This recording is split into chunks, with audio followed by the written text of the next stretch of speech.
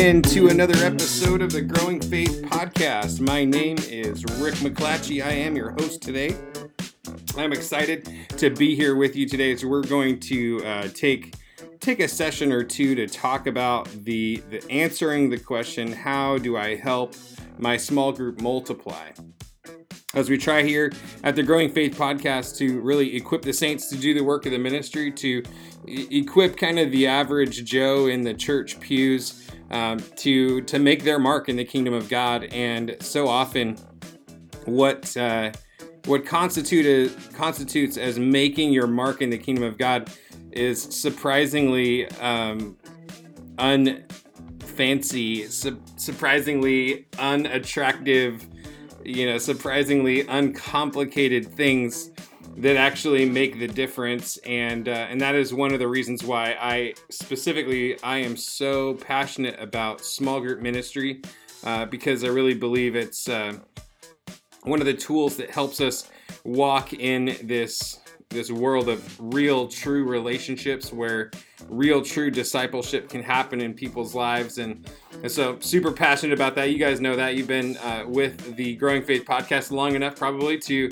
know my heart and how I just, I'm always thinking about community, always thinking about relationships, always thinking about ways we can do it better, more effectively, get more people involved.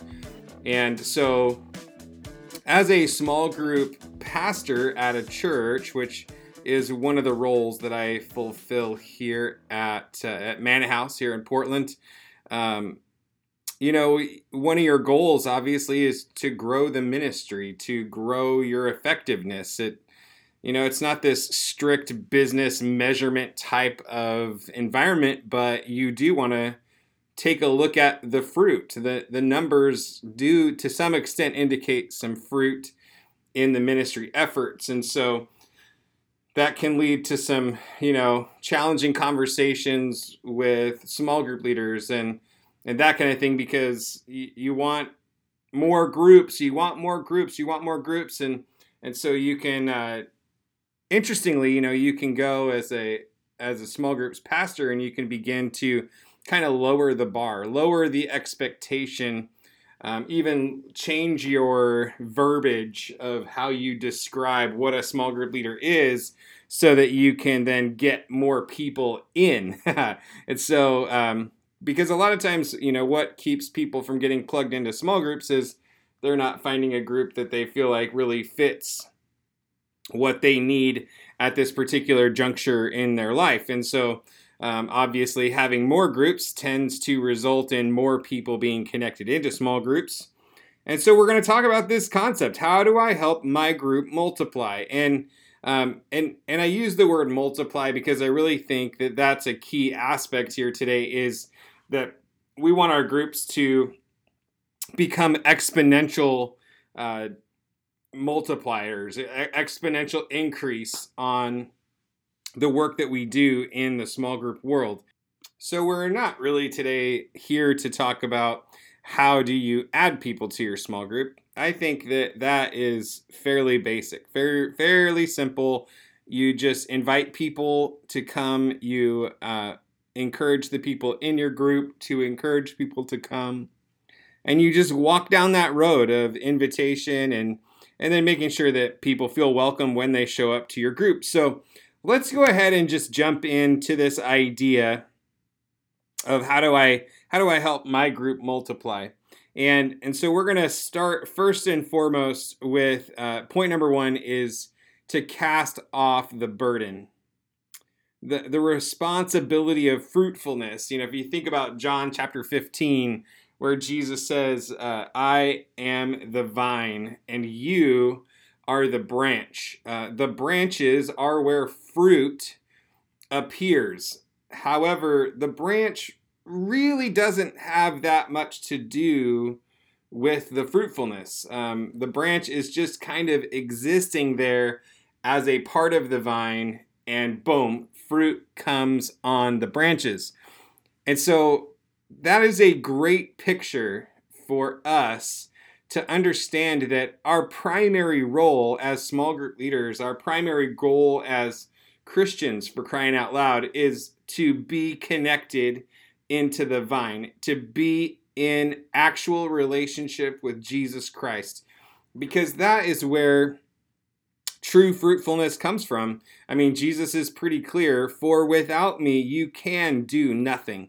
And so for us to set our sights on anything at all in the body of Christ, to say that we can accomplish something without first and foremost making connection and relationship with Jesus the primary target, we're just fooling ourselves. Or even worse, we're producing false fruit. So stuff that looks good, but once you cut into it, you find that the center of it is just rotten because it's not actual genuine fruit that grew in a healthy way through the vine. So I want you to cast off the burden of responsibility for fruitfulness in the group. But that doesn't mean you don't have a part to play. It just means that you don't carry the ultimate burden. Jesus said, come to me, those who are weary and heavy laden, and I will give you rest. Take my yoke upon you, for my yoke is easy and my burden is light. And so if you think about the picture of a yoke, it's like a wooden kind of contraption, or, some of them were made of wood, and with basically like two holes in it to link two oxen together to be able to accomplish work. And so, Jesus in this picture is yoked in, and he's like, take my yoke upon you, come and be joined in a yoke of ministry with me, and you'll find that my yoke is easy. Because I don't know how many times I've ever encountered this, whether you're counseling someone, you're helping someone, and it's just like hitting your head against the wall. And then one day it's like the Holy Spirit just breathes in. And the people come back and they're like, hey, man, like you've been telling them to do ABC for 6 months. And they have not really been doing it, not really getting it. And then they're like, come in one day and they'll be like, oh man, I just feel like the Holy Spirit told me to do ABC. And I've been doing it for the last week, and it's made all the difference in the world, and it's so amazing. And you're thinking, okay, I'm pretty sure I was telling you to do ABC for 6 months. But boy, the Holy Spirit speaks a word into your heart, or to the degree where they actually listen, right? Like they finally actually heard the Holy Spirit say it to them. Boom, fruitfulness, boom, transformation. So those are the kinds of things that happen when we link ourselves up with Jesus, when we yoke ourselves up with him, and we don't just go all crazy trying to do it our own way. Because in the kingdom of God, I think you have to be willing to accept the pace, the slow pace, the slow win, the slow victory, because, like you can use the whole microwave crock pot kind of example. The Holy Spirit is not typically your microwave producer. People are not produced in microwave environments, or they come out as mutants, right? Really, we are more of the slow cook crock pot type of dynamic where it's little by little, slow and steady wins the race. And it's interesting. You take a crock pot, you drop a big old thing of like frozen meat in there and some other things that are going to cook with it, and you turn it on, and it's like nothing's happening. Just there's no evidence that anything's going on, and then slowly but surely you could feel the outside of the crock pot is heating up a little bit, and you're like, okay, all right, there's power going on, like, all right, and you just kind of let it go, and after quite a while, still no indication. So now everything's hot, but stuff inside still looks normal. Hey, you come back an hour later, come back 2 hours later, and there begins to be an aroma that begins to fill the house. You begin to be able to not just, maybe you can't even totally see the difference yet, but you can begin to smell the difference as the food begins to be cooked all together, and the aroma from that food begins to join together. And then now, like, you're beginning to see and smell that there's a work that's happening. And again, it's this slow and steady thing. And again, just like in any of those cooking situations, if you cut off the process too early, then you get yuck. You get disgusting, right? Because partially cooked food is it's a mess. It doesn't taste right. It can make you sick, and on and on and on. And so we have to make sure that we are bought into this journey for the slow go, because the slow go is the way to go in the kingdom of God. Because every once in a while, God will step in and boom, make something happen. But for the most part, God is about day to day in your life, working in you, abiding in the vine, and fruit coming from that. So cast off the burden of the responsibility of fruitfulness in your group. One man waters, another one plants, but it is God that gives the increase. We need to recognize that we are not the sole provider of growth and of progress. You have to just surrender. First surrender your life, then surrender your group to the power of the Holy Spirit. Say, God, this is yours. These are your people. These are your kids. You want to see them grow even more than I do. So, Lord, I just surrender it into your hands. The second step, so the first one is just to cast off the burden and take on his yoke. The second step is to pray for it. Here we say that the top 3 jobs of a small group leader, really you could boil it down like these are your only 3 jobs.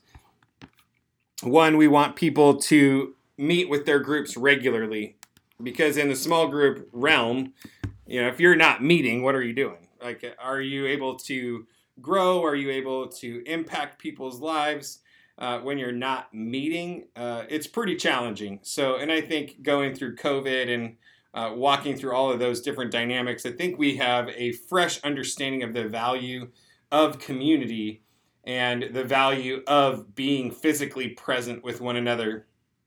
So meet regularly with your people. Number 2 is to pray for each person in your group by name every single day. Wow. I mean, just again, we've talked about this before in previous episodes on the podcast. But I mean, can you just imagine how different a life could be after 3 months of consistently every single day being brought before the King of Kings and the Lord of Lords and the Creator of heaven and earth, to say, Lord, I pray for James today, that you would bless him and that you would fill him, Lord, and that you would give him the grace to accomplish all of the things that are in front of him to accomplish, to respond correctly to every situation that's in front of him. I mean, come on. So we want people to meet regularly with their group. We want them to pray for every person in their group by name every single day. And then we want them to help them identify and take their next step in their walk with Jesus. And this is really a key point of small group leadership. Small groups are a place where relationship and discipleship can happen. But we need to, as leaders, we need to encourage it. We need to be intentional. We need to pour into that. And so you can see that number 2 on that list is praying. And so we want to pray for every single person in our group by name every day. And we want to be, we want to pray not just for each person in the group, but we want to pray for the group. We want to pray for what is happening each time we get together, for what is happening in the group when we are apart from each other.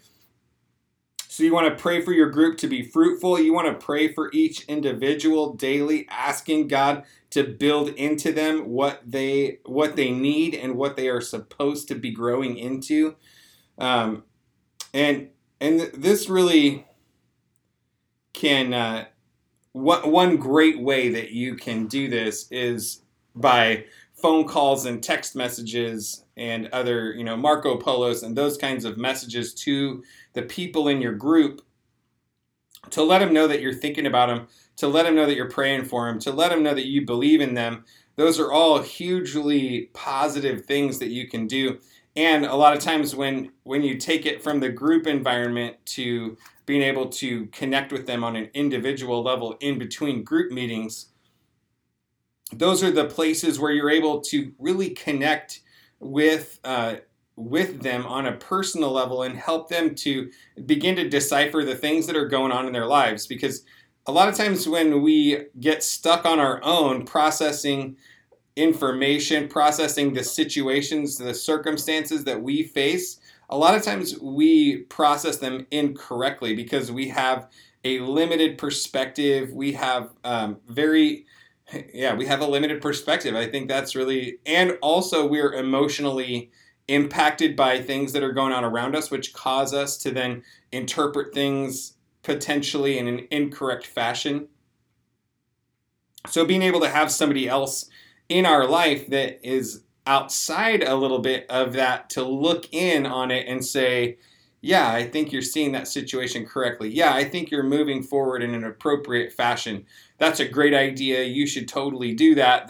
That is a powerful place for people to do that. Point number 3 of what small group leaders are supposed to be doing. Help them identify and take their next step in their walk with Jesus. And why are we talking about this? Well, it's because people growing in maturity so that they could then become disciplers themselves. So as a small group leader, one of the things you're doing is you're helping disciple people. You're helping them take their next step in their walk with Jesus. But at some point, they need to step in and they need to become one who helps other people take their next step in their walk with Jesus, meaning probably they need to lead a small group at some point, even if it's just a small discipleship group of 2, 3, 4, 5 people. And so this discipleship thing, we're praying into this discipleship thing, and we are following up with them. Phone calls, text messages, thinking about you, praying for you. Maybe the Lord even drops a word on your heart for them, like, hey, I don't know, this verse really stuck out to me today, and you're pouring into them. What you're doing in that place, not only are you praying for them, not only are you engaging the power of heaven, in regards to their life, but you're also modeling a powerful dynamic of group leadership that, we haven't talked one bit about tricky strategies to help multiply your small groups. What we're talking about is focusing on 1, being connected to Jesus, 2, yoking up with him and carrying only his burden, and 3, then walking with others and showing them what it looks like to be yoked up with Jesus. And so we're praying into this. We're casting off the burden of fruitfulness, the responsibility of fruitfulness, and knowing that it is God who brings the increase. It's not by our power, not by our might, but by the Spirit of the Lord that these things will be accomplished. And then secondly, we're going to pray for it on a consistent basis. And we're going to actually ask the Lord to give us words and insights into the people in our group on an individual basis. Like, one of the phrases we like to use in church sometimes is to put a demand on the anointing. The Spirit that raised Christ Jesus from the dead lives in you right now. And I can't think of a bigger description of the power of the Spirit that lives in you other than the fact that it raised a dead person to life. Come on. That Spirit lives in you. And a lot of times we act really like that's not true.